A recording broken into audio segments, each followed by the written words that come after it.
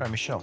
Yes. First of all, thank you for being here. Thanks for having me. This is nice. It's like a little break from the convention. You close those It's doors, and really it's like nice. really being like in your living room. It's a little oasis. hmm would you like to tell a bit about yourself for the people that don't know you, or the younger people? I Where you're coming from and stuff. I'm from New York, and I own Daredevil Tattoo on the Lower East Side. We're kind of Lower East Side Chinatown, and I own Daredevil with my business partner Brad Fink, and Brad and I know each other since high school. I grew up in St. Louis, and we opened up Daredevil in 1997 when tattooing was legalized in New York City. It was banned from 1961 until 97, and I actually started tattooing in 91. And so I worked for 6 years underground before they legalized it again. How was that? It was great. It was a much smaller community. Everybody kind of, you knew who everybody was. Maybe not everybody liked everybody, but you definitely were familiar with everybody. And they used to have the tattoo society meetings at CBGB's, and it was a much different vibe. And at the time, everybody's always surprised that tattooing was illegal in New York until so late. But honestly, when I started tattooing, nobody I knew wanted it to be legal because it kept all the competition out. Mm, And so we knew as soon as it was legalized that the floodgates would open and there would be, 100 shops everywhere, which is what happened. But my reaction when I first heard it was going to be legalized was like, oh no, now I have to open up a tattoo shop. yeah. So I had like the setup where it was on the second floor in this loft space, and people would yell up and you would throw the keys out the window at them. Was it like secret words and stuff to get in? No, I mean, I used to advertise in the back of the Village Voice. That was the other reason we didn't mind it being illegal because it was completely unenforced. I think in the 30 something years it was illegal. Nobody was ever actually busted. I used to tattoo cops all the time. They didn't care. That's nice. It was, I think, more of a health code violation. So if anything, you could have gotten like a summons or something. But Mm.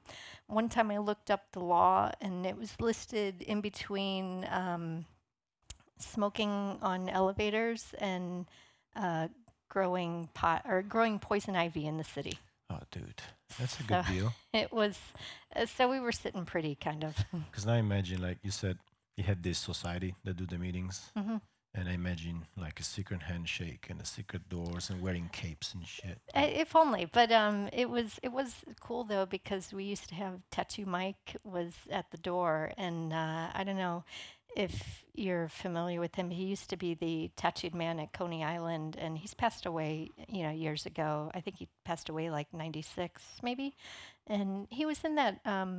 There was that photograph of him where he kind of reproduced that Diane Arbus photo of Jack Dracula, and The one is like laying down. yeah, Yeah. and Tattoo Mike, like his whole face was tattooed, and he kind of had the Jack Dracula sort of like eye thing. And back then in the early '90s, you didn't see people like that around, and I don't think there was anyone else really, maybe one or two people in the world that were. I mean, at the time, he was the world's most tattooed man, and so he was the one who would do the door at the Tattoo Society meetings, and the first time to go there and to see him To in see this person, dude. it was crazy. And he was so sweet and, just the kindest person that you could meet. And so that definitely made an impression on me and probably everybody else back then. Yeah. I hope some very good pictures exist of this time, of this. I think somebody's actually doing a documentary. Somebody is doing a documentary about Tattoo Mike right now. And he was photographed by Andy Warhol, and he was he did like the human pincushion and the nail through the tongue, and he Mm. did the whole sideshow thing. And you started tattooing in '91, hmm right? How was that to start tattooing in those days when it was illegal and you knew you're a woman? Like how, how was how was your start? Um, it was I didn't. have an apprenticeship like people normally would because there were no shops to apprentice at, but since it was illegal. So I think maybe, if anything, it was kind of in my favor. I didn't really have that experience, that sort of gatekeeping thing, because I didn't walk into a shop and have, someone laugh me out of it. But back then in New York, if you started tattooing, you went down to Unimax on Canal Street and you bought a starter kit, and that was pretty much how most people started out back then. And I was friends with Sean Vasquez. Actually, he helped me, kind of pointed me in the right direction for how to make needles and stuff like that. And so I'd say I sort of fumbled along a bit, and then we opened up East Side Inc. on St. Mark's Place. We had an apartment space, and we kind of created this co-op type situation. And it was me and Andrea Elston and Sean Vasquez and Josh Moody and Bill Becchio. And so we all worked out of this apartment together, and at some point when the lease was up on that space, I moved down to Ludlow Street by myself, and they moved to Second Street. And it, I think around that time, I got a job at a legal street shop out in Jersey. And I always say that's really what taught me how to tattoo, because since it was illegal in New York, a lot of people went out to Jersey to get tattooed. And this particular shop was in a really good situation because they banned tattooing in the town, and so it was They would get all the. nobody else could open up. They were grandfathered in, and so I would take the bus out there and just sit down when they opened at noon, and I'd tattoo until 10 at night. It was all JD Crow Flash, Nice. and sometimes I wouldn't even be able to have lunch, and that's what taught me how to tattoo more than anything. What is the thing, if there is something, but what is the thing that you miss most of these days? I miss maybe how outlaw it was, like not just in the legal sense, but also it was so powerful back then to be a woman, to have tattoos, and to be a man that was heavily tattooed. People thought you were out there. People like really avoided you, and were kind of afraid of it. And uh, so that was kind of cool that it had that, like, that power Power, and that the rough, the impact raw. on Yeah. people.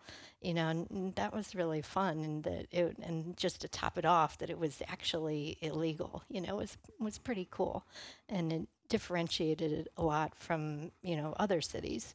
And I think it at the same time, though, I think it also sort of, like, maybe in some ways hindered New York City's tattoo scene, because a lot of tattooers moved out to, like, the West Coast, like Marcus Pacheco and like Timothy Hoyer, and a lot of, like, the really good tattooers, ended up leaving New York because they wanted to go work in like a shop environment and have that. And I enjoy having my shop, and it wasn't until after I started working in the shop that I realized how nice that environment was. And I feel like maybe working by myself, hindered me for a while, because you don't learn as much when You don't have you're influence and. right. And I was definitely not taught the right way. And I feel like to this day, I'm not as efficient of a tattooer as maybe I could have been if I had really had a good guiding hand to start out. You know what I find fascinating? The fact that for good and for bad, it's always like not just one Yeah. way to look at things, but when you shake something, that, like just the outside circumstances create something that you couldn't plan.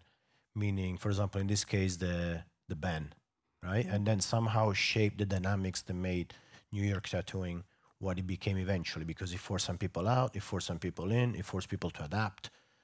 So somehow those external circumstances shape and make that something unique, because you can't recreate it somewhere else because it's not made on purpose. Yeah. So I find that fascinating. It was also a weird scene because, at the time, Jonathan Shaw was editing the tattoo magazine. He was editing Outlaw Biker and then ITA. And so Jonathan wouldn't publish any other tattooers besides him or anyone that worked for him.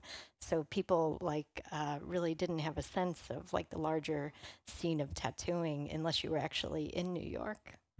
And so when they legalized it again, like how did it change for you? How?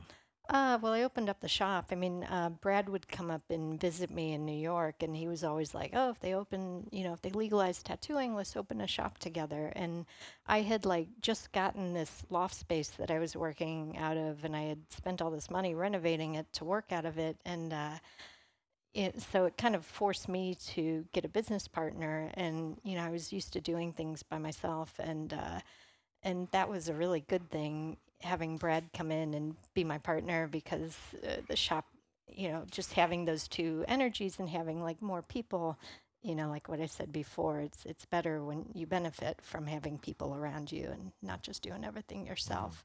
But it was definitely shocking, and I remember like really staying away from all the stuff that was going on with the legalization because I was sort of the mindset like, hey, let's just keep our heads down and and do this. We don't know what they're going to do to us, if maybe they're just trying to lure us out or something. But Mhm. so I was kind of freaked out by the whole situation, and it wasn't happy news for me at the time, but it all worked out in the end. Yeah, you got to eventually, you adapt like Yeah. everything. And I'm holding in front of me this beautiful map that you made. We were talking about before, like how I love attention to detail because it says a lot about how you do things. And just the way this is crafted is very beautiful. But so this is a map for this thing, which says here in the cover, Daredevil Tattoo Museum, map of New York City tattoo history, the Bowery, etc., right? Um, what is it, and how did this happen? How did you end up? What was the gestation for this? And In 2014, we moved the shop to the location that we're at now, and we moved about 7 blocks south from where we used to be. And so when we moved down there, we were trying to figure out how to set up the space. And I told Brad, Brad already had amassed this like crazy collection, and I was like, wow, it'd be really cool if you hung up a few original things in the shop when we were trying to decide how to set it up. And Brad kind of looked around. He was like, I could fill this whole place up. And so that was what we did. And so we had our instant tattoo museum basically. And it made me more interested in the history of the area and the history of like where exactly all the tattooers were working. And because, of course, there was Mike McCabe's book, and he has like a rough like sort of thumbnail of where a couple guys were working, but I wanted to like really go through and be like, okay, who was the first, and and figure out like all the different addresses. And so I started trying to figure out who the first person was. I started reading about Martin Hildebrandt, and I found that a lot of the information online was wrong or contradictory. And so I just kept digging and digging. And, um, the more you dig, the more you find. And it was like one thing about Hildebrandt, everybody, all the stuff I could find, it all said that he opened up the first tattoo shop in 1846. But it turns out he wasn't actually listed in New York until 1858. And the 1846 was because that was when he started tattooing. So if you go mm, back and read the actual articles, he was like, I started tattooing in 1846 aboard the SS United States with old Patty Reed, Commodore Reed. And it turned out there was a United States and there was a Commodore Reed, but his name was Thomas Reed, but he was from Ireland. So I guess the men called him Patty Reed. And, um, and that ship, the United States, was actually the same ship that Herman Melville served on just 2 years before him. So I don't know. It's like just the more I dug into it, the more and more rich and exciting it's it like was to detective me. work. Yeah. I guess you had to go through all newspapers and archives and stuff like that. Yeah, all that. And, like one thing was all of the old listings, they said that Hildebrandt worked at 36 and a half Oak Street, but there is no Oak Street in New York City. So I went to the library and they have these big maps from back then, That's and so cool. I found that that area where Hildebrandt was, it was all raised in 1946 for the Alfred Smith houses that are there now. So, Mhm. just it was just so interesting to bring this stuff to life. And and the more you dig, the more you find, and the more pieces you put together. And to illustrate it like this was it was pretty cool and it was very gratifying because even people who know like a lot about tattoo history, when I made the map and they would look at it, like they were even surprised to see like how close together all these guys Because it's a were, you know? visual, like when I open it, I see actually it's illustrated on both sides. It's foldable in three parts, but then both sides have different things. One more text, but one has a proper map, and you really see the corners of the street with the numbers, with everything. And like you say, you see visually, like, oh, they were that close, like 2 blocks. Yeah, they're just jammed into like 3 or 4 blocks there, and they were all in that spot. I mean, there were a few other places like kind of dispersed, farther out, but to see like how many people were just in those couple little blocks from like Chatham Square to Canal Street is crazy. And why do you think specifically in this area? Because there must be some condition favorable, like, oh, there is more people, more business, or more whatever, whatever, easy access, some reasons, right? Why do you think they were more concentrated on this specific area? I mean, for one thing, Chatham Square and the Bowery, they were world famous at the time. As just if you were to go to New York City and you wanted to have fun and get in trouble, do some drinking, do some fighting, you went to the Bowery. And what's crazy to me is that the Bowery became the Bowery. Partly due to the natural geography of New York City. Manhattan started on the very southernmost tip of Manhattan, settled by the Dutch, and at the bottom of the Bowery and Chatham Squares, where Five Points used to be, and everyone's heard of Five Points because of Gangs of New York, but it turns out before Five Points was there was a pond there, and that was the original water source for New York City, and it was the Collect Pond, and that was why the Bowery was there. It was the Bowery is the oldest thoroughfare in New York City. It started out as a Native American footpath that went from the bottom of Manhattan to the top, and so people would use the Bowery to come down to get to the Collect Pond, and but eventually you had like these businesses that opened up around that pond, and you had like breweries and tanneries and slaughterhouses. But in the 1700s, basically the worst polluters were breweries, tanneries, and slaughterhouses. So the Collect Pond became too polluted to use anymore, and so they decided to fill it in and build on top, but they didn't know how to properly drain the area. So all of the buildings they built there, they all started to sink. Oh, dude. And so it became a very undesirable place to live. If you, were living there, it's like there was, moisture coming up from the foundations of the buildings. There were puddles of like, Smells and this the and that. smell and Yeah. like mosquitoes breeding and everything. And so that's why it became this like terrible slum is because it, just, because of that geography that was there.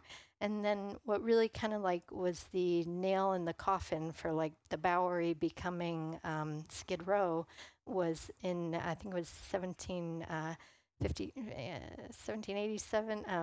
I don't do my tours as much as I used to after COVID, so my brain's a little fuzzy. But they decided to build an elevated train along the Bowery, and when they put the train up, it's like the train was loud, and back then it was coal or wood fired, so like it was dirty, and it cut out all the sunlight going down to the street, That and place sounds so really bad to yeah, live. so the property values tanked at that point, and and anybody who was wearing nice clothes was not going to go hang out on the Bowery because you had like the soot and the ashes and stuff coming down from the train, so it became like this place with all of this entertainment, all of these like bars and theaters and brothels and stuff like that, and so it was cheap, and so also another you had the crowds, but then also it was affordable, and so the tattooers found their way there.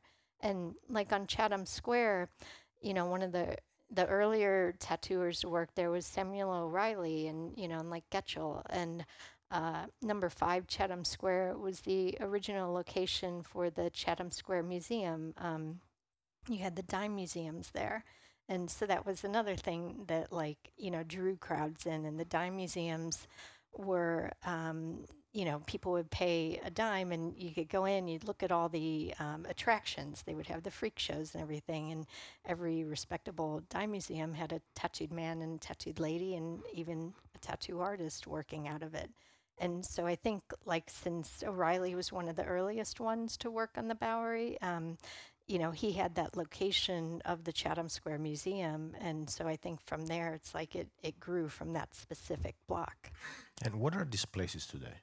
Just, I guess, businesses Um, and. I'm super sad right now because I just recently found a picture online of the old Chatham Square Museum, like the actual space, and I had seen illustrations of this photo, and it was a line drawing, and it said like a tattooer on the front of the museum, but I found this photograph, and it actually says Samuel O'Reilly tattooer on it, and you can confirm that it's it because right next to it is another building and there's this like architectural detail there, and it was still there, and that building just came down like 2 weeks ago. Oh, dude. They demolished that building, and Yeah. so it really bummed me out. But I mean, when I first started doing the tours, I do these walking tours through Airbnb experiences. And when I first started doing the tours, people were like, there's nothing on the Bowery. But, a lot of times you just have to look a little bit closer.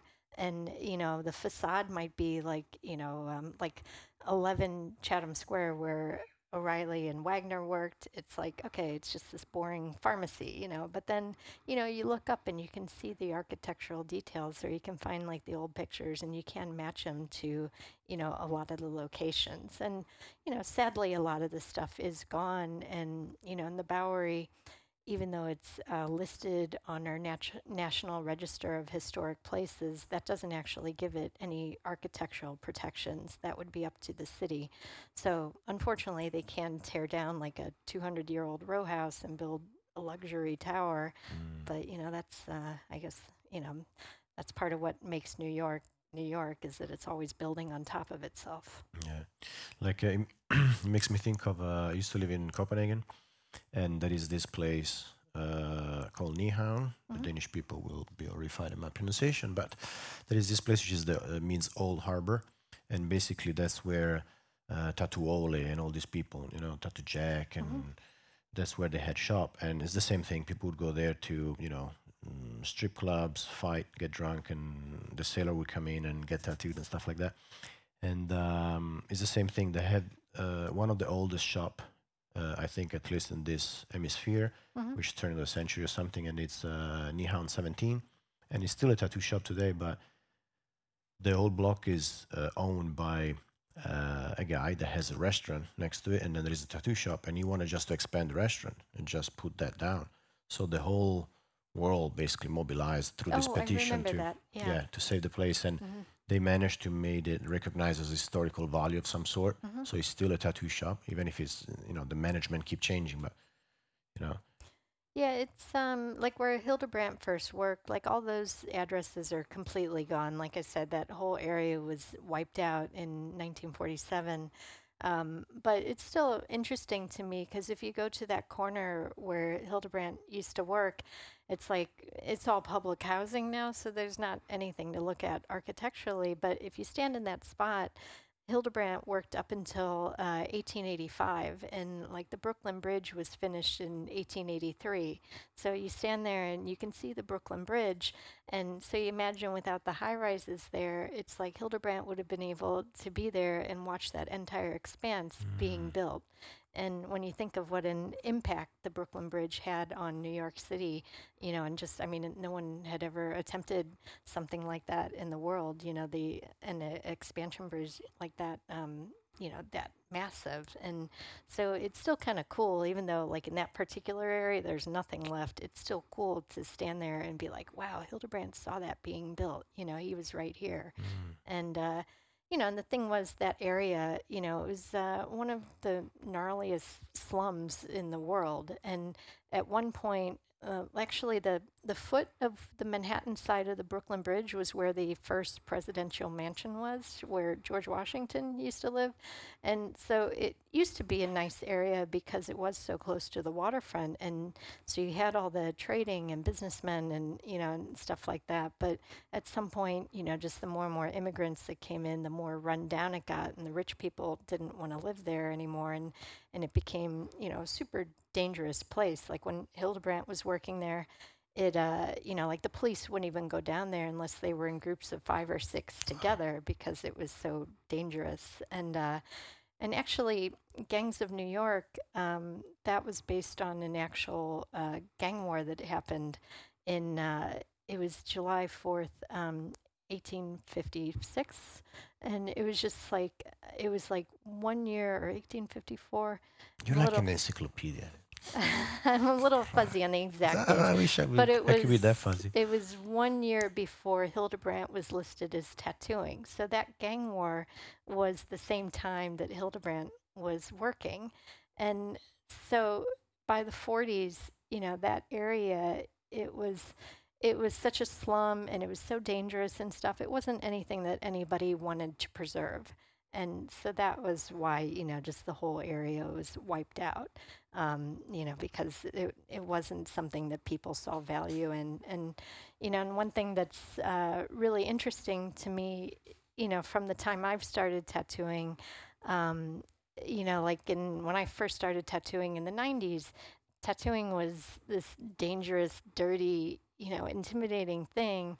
But also the Lower East Side, my neighborhood, it was this dangerous, dirty, scary place. And I feel like the two have like run on these like parallel courses together because, it's like tattooing's grown up into what it is now. And now the Lower East Side has luxury condos, and it's like my old block that, like, it used to be taxi cabs wouldn't even come to where Daredevil was because it was so raunchy down there.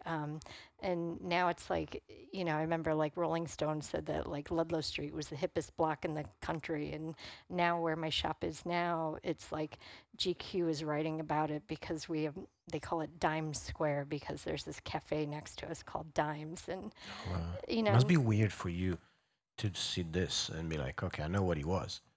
Yeah, I'm just glad that, I was around for like the fun Mm, times, and, I'm glad that I was around before cell phones and the internet and mm. everything. But I don't know, I just find it so fascinating that I feel like, the Lower East Side, New York City, and tattooing have like grown up together, and they're so like linked to each other. And it's been interesting to see the two of them like grow into something that's so far from what it used to be, what it started out as. I mean, I loved the Lower East Side when it was, this like intimidating place to be. I mean, I remember when I first moved to, was trying to decide if I should move to Ludlow Street, where I first opened Daredevil.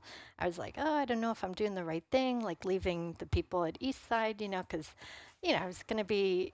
There was no sign out front, so I was going to be starting over with a new phone number, and I was like, I'm going to starve to death.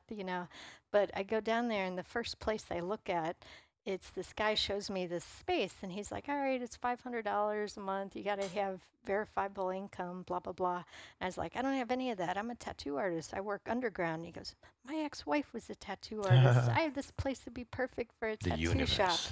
It was crazy. And he was like, do you need an autoclave? And so he sold me my first autoclave, and he rented me this space to tattoo out of. And his ex-wife, the tattooer, was a cook at the cafe downstairs on the weekends. That's so funny. And they had Tattoo Flash in this cafe. And unfortunately, I was always a terrible, terrible photographer back then. And it was this really dark cafe, and I never got pictures of it. But he had like 5 sheets of antique flash from the Originals. original. And this was in 1993, and so how crazy. And I remember all these cops were like, don't move to Ludlow Street, it's the most, it's the worst heroin block in the whole city. So I moved down there, and I tattooed all the drug dealers and never had problems. That's so funny. You know what's really funny that you have this image, of very composed, sweet, woman, and then you have this history, and this is the worst blocks with the worst gangsters and stuff. It's funny. I'm always so thankful to tattooing, and I feel like the doors that it opens. I mean, I remember one time I was going to, I don't know if you remember Robert Butcher, the photographer. He used to shoot for Outlaw Biker and Easy Rider, and I was doing an interview with Robert. And actually, you know what? I think that interview was for the second issue of Tattoo Life for Mickey. Okay. And so Robert was doing the interview, and I went out to his place in Brooklyn, and it was in this like really bad area, and it was before cell phones, and it was also the old school, like you go to the cell phone, I mean the pay phone, and you call up, and they're like, okay, I'm downstairs.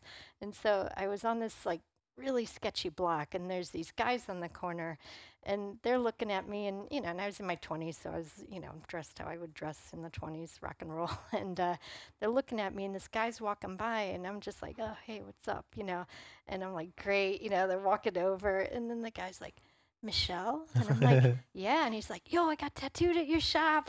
And he like That's so introduced me funny. to all his buddies. And Robert was like, oh, all the guys were so excited to see you, And I was like, wow, it's crazy to be this girl from the Midwest and to be able to go into, this This like crazy place. crime-ridden, like, really sketchy place and make friends with all of the hoodlums on the block. That's so funny. And do you do you think there are still places that kept somewhere in the US, in the world, or that you know of, that you travel to, that kept a little bit of this sort of magic, or it's all gone? I think the Lower East Side has. I feel like it's still there in my neighborhood. Mm. I'm really happy since I moved to the location that we're at. As much as I loved Ludlow where I was, it's like this new location. We're a little bit farther south, and since it's in Chinatown, it's a little bit slower to gentrify. Because a lot of the Chinese will only rent to other It's a closed Chinese, circle, and yeah. so that's kind of like it's happening. I mean, it's definitely happening, but it's a little bit slower and it's like lags behind, some other areas. And like when I moved there, I felt like one of my friends was like, yo, that's the last good spot, because everything else has been just, it's kind of gross how, things have changed in some ways, but it's still definitely, it has flavor, it has like, that like grittiness to it still, and enjoy that, and I think if there's anything, I always say like I wish I would have known back then that someday everything would be gone, because I would have, savored it more. And so now it's like I tried to savor it, even though, one by one, the places disappear Mm. and go away. Like when we moved to where we are now, there was this little store around the corner from us that I was like, that's my favorite store. I'd never been in it, but it was this accordion store, and it was this tiny little accordion store, and it said the world's biggest accordion store. And I thought it was so cool. And then a few months after we moved in, the guy who owned it died, and so it's like not only do you have to worry about like rents going up and people getting priced out, it's like, other stuff happens, and Mm. and it changes and it's gone, and so it's like you really have to savor what's around you, because it doesn't last. Yeah. And you're doing these tours now, of course, to preserve this and to, mm, make, to honor it, and then to make people able to relive somehow this history. How does it work? How do you approach this? Well, we did a Kickstarter when we first moved to our space, and that we were opening the museum, and it was really great because it gave us a real sense of how much people supported, us doing what we were trying to do. We had so many people that contributed and like really got involved with it. And so I had been working on this, and I thought, oh, it'd be cool is like for the top donor to have like make a walking tour, and Mm. so I did that, and and all these people were like, oh, I want to go on your tour, and it's like, oh yeah, sure, and and it never happens. And then Airbnb launched their experiences thing, and they came in and they were like, hey, we want a tattoo experience. Is there anything you could? And I was like, oh, well, I happen to How have. did you find out? They just came to us because they knew we had the museum, and they were Mm. just launching it, and so they were kind of approaching, different people, and so it was kind of perfect because it, gave me a platform for it and a way to actually schedule it, and and sometimes when it's like got to wake up early to go to the shop to go give a tour, like I do them usually on Fridays, like once a week, and and sometimes when I'm dragging myself there early, I'm kind of like, oh, why am I doing this, and but then I'll like meet like some of the, best people, and it's like it'll be like, I'll show up and it's some tattooers or it's just some tattoo people, and they're so into it and so excited, and I'm like, oh, this is why I do it, because I meet really great people, and it's also beneficial for me because I'm working on a book right now for New York City tattoo history book, and I feel that like giving the tours, it really helps me to tell the story, and it helps me understand like what people are interested in, what people, how to better explain things to Yeah, how they them. receive the information and Yeah, it really helps me like organize it in my head, and it is really nice to have these connections with people and to be able to share it with people in such a direct way. did you have people that wrote you after or something and either they, of course, I'm sure some people be like, oh, that was great, thank you so much, this and that, or people that wanted to know more and maybe ask you like, oh, how can I know more about this, or someone that didn't expect it was going to be like that and then they really got into it. Oh yeah, I mean, when I first started doing them, like Airbnb had just launched it, and so it was new. And the second tour I did, it was this older guy. I show up, and I'm trying to like break the ice. I'm like, "Oh, you got any tattoos?" He's like, "Nah." He's like, "Do you want to know the truth?" And I'm like, "Yeah, all right." And he goes, "I actually hate tattoos." And I'm like, "Okay," And so I go on the You're in the tour with right them, place. and he was like, "Yeah, I was scrolling through the thing. I was like, oh, watch that be the only one available today," and it was. And then by the end of the tour, like this guy was my best buddy. And now like anytime he comes to New York, he calls me up and he's like, "Oh, you want to go get lunch? And I love your tour." Or if he sees like he lives in like Ohio, and if he sees like a flyer for a tattoo convention, he's like, "Hey, they're having a tattoo convention here. Are you gonna come for it?" And the guy was a social worker, Mm. and he was an older guy, and so for him, tattoos were represented like people Yeah, the having stigma, yeah. problems and stuff. And so that was pretty cool. This was a guy who like he was kind of like actively hostile to tattoos, and now Mm. like he's my buddy. That's so funny. And do you have any favorite spot or any favorite element of this that you particularly connected to, or did? I love that like Millie Hall's space is still there. That building is still there. It's an original building, and like Apache Harry's building is still there, and they still like, I have photos that you can match to the time, and probably my favorite address on there is number 40 Bowery. There's 4042 Bowery. It's these two matching row houses that are next to each other. They're two brick row houses. And 42 Bowery, Professor Ted Hazard worked there, and I don't really know much about him. He was mentioned in Albert Perry's book that I guess his career ended early due to an unfortunate tattoo removal incident. Okay. But what's cool about the building is that 40 Bowery used to be the headquarters for the Bowery Boys. And when that gang war broke out, that was in Gangs of New York between the Bowery Boys and the Dead Rabbits, that's the actual location where that gang war Mm. started. And so That's the guy it's with the mustache with the knife in the movie. yeah, I don't know, like I can't remember how it was portrayed Yeah. in the movie, but that like actually started there in real life, and so I think that's pretty cool that Mm.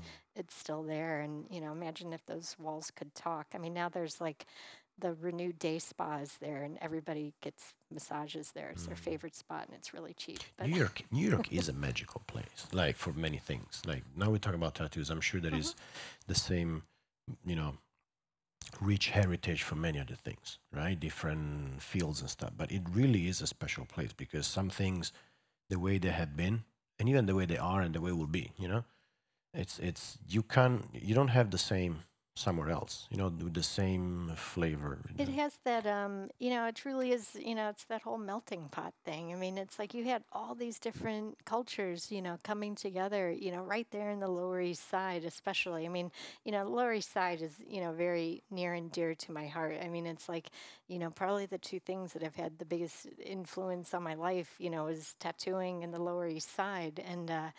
And it's like, anyone can belong there. If you go to California, California is like much more sort of status based. Like, you're driving, what car you drive and stuff like that. But like New York City, it's like even like, you have this crazy derelict bum that like lives on your street. It's like people are still looking out for him, and anybody can fit in there. It doesn't matter if you have money, if you don't have money, if you're a weirdo, or you're straight laced or whatever. It's like it's just this place that you know anybody can exist on their own terms, and be accepted. And I love the energy of it. I love that it I didn't I mean, I haven't been everywhere, but I feel like it's probably the most diverse place there is. It's just every culture is in New York City, and they're all like bumped up next to each other. It's like there's such a concentration.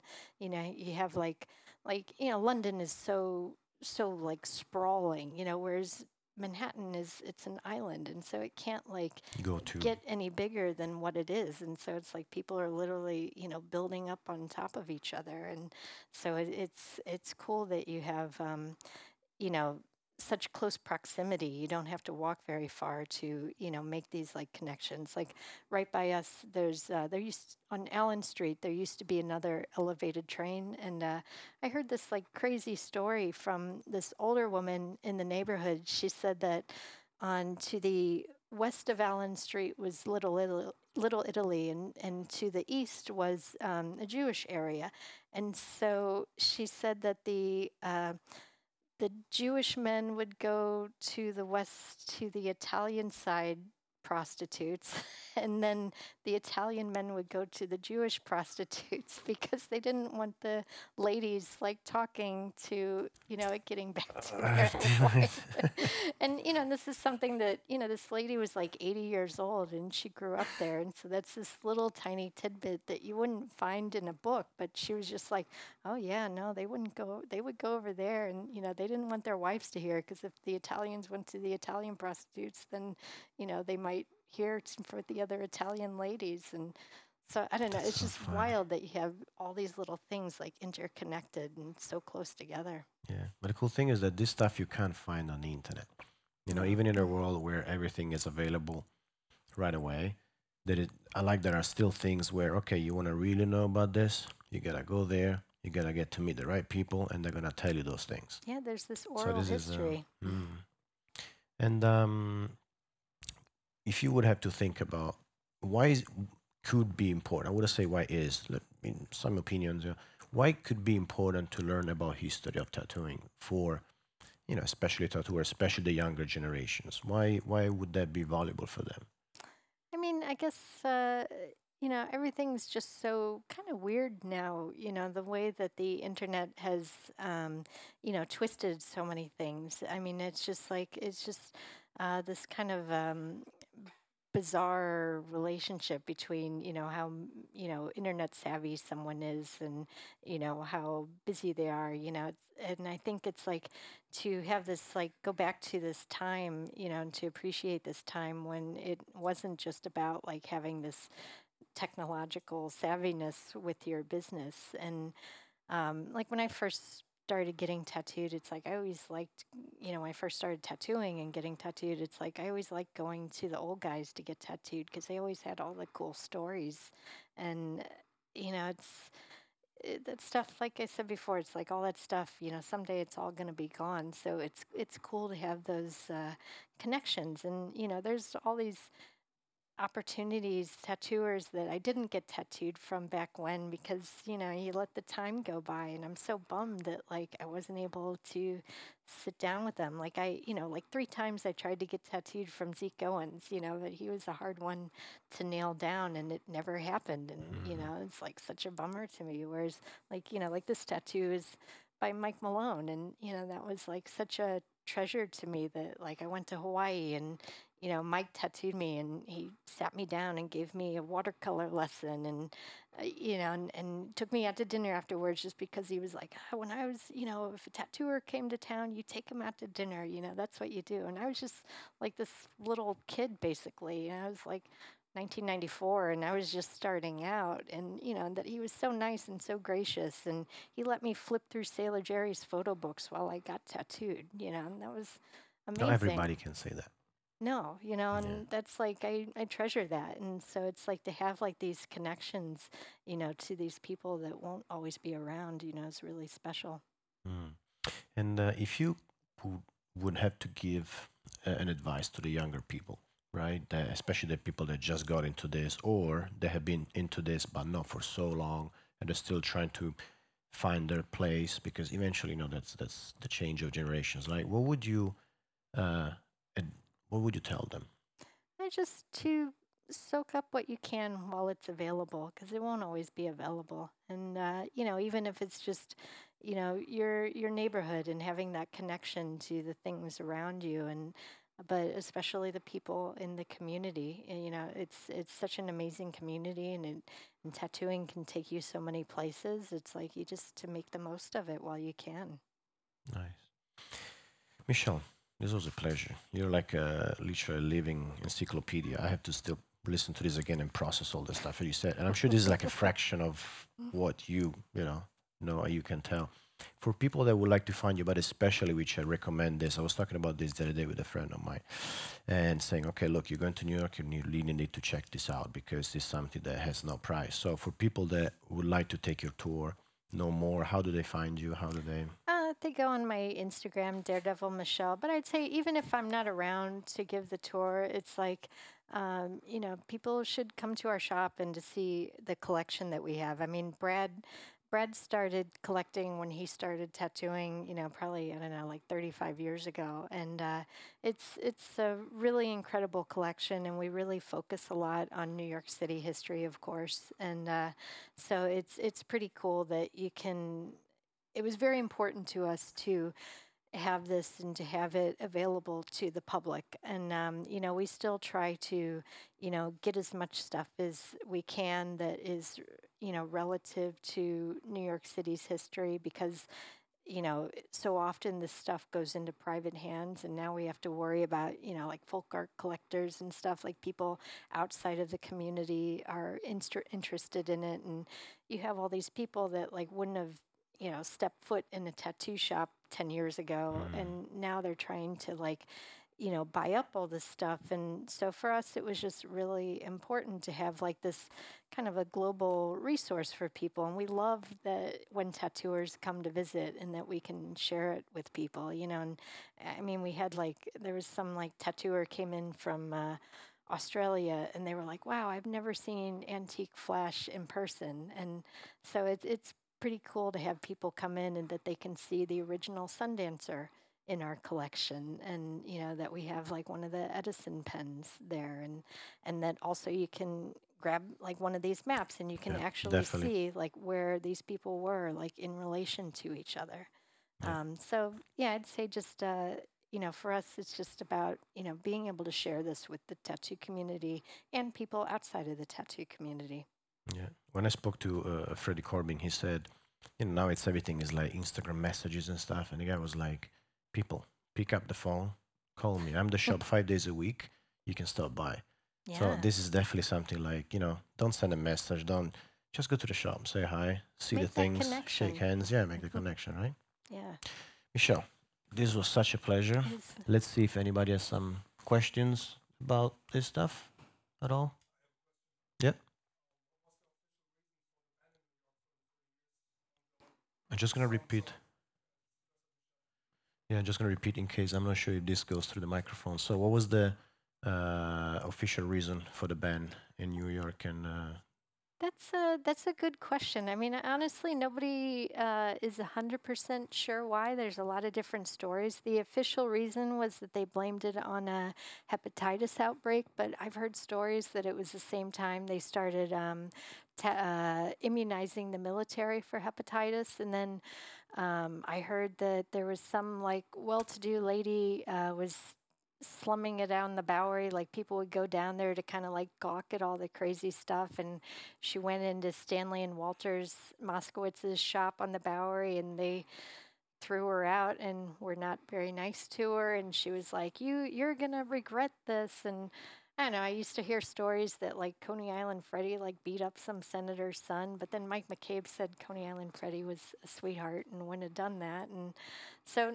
nobody really 100% knows for sure. And then it was also around the same time as the New York World's Fair, and so they think maybe they wanted to kind of clean up the city before the World's Fair. And I mean, I know like most of the names and the dates on my map I got from going through the city directories year by year. And when I was going through it, I was like, oh, this is so exciting. I'm going to find all these names of people I've never heard of, because every year there'd be more tattooers listed. But then in 1913, the Tro's directory merged with another company. They never listed another tattooer. And so I was like, oh, I'll go backwards to before it was banned. I'll go to the 1960 Yellow Pages. And so the 1960 Yellow Pages, it says tattoo artists, and all it has is one guy listed for tattoo removal. And so it just goes to show, like, culturally what they thought of tattooing. They were like, yeah, we don't want these guys in our book. And so it was so frowned upon and so, like, undesirable. And like I've even heard that when Charlie Wagner passed away, the city went into his space and they took everything and they took it to the dump. And so it was, literally garbage to them. And so I think it was just they just didn't like it and they didn't want it and This image, this. any kind of excuse. But the official reason was hepatitis. But I don't think anyone was ever actually directly linked to getting it. I mean, I don't know, considering that back then it's like, the old guys would work with like a bucket of Listerine and a sponge. It's like, I don't know, everybody'd be dead if it was that dangerous. Any other question?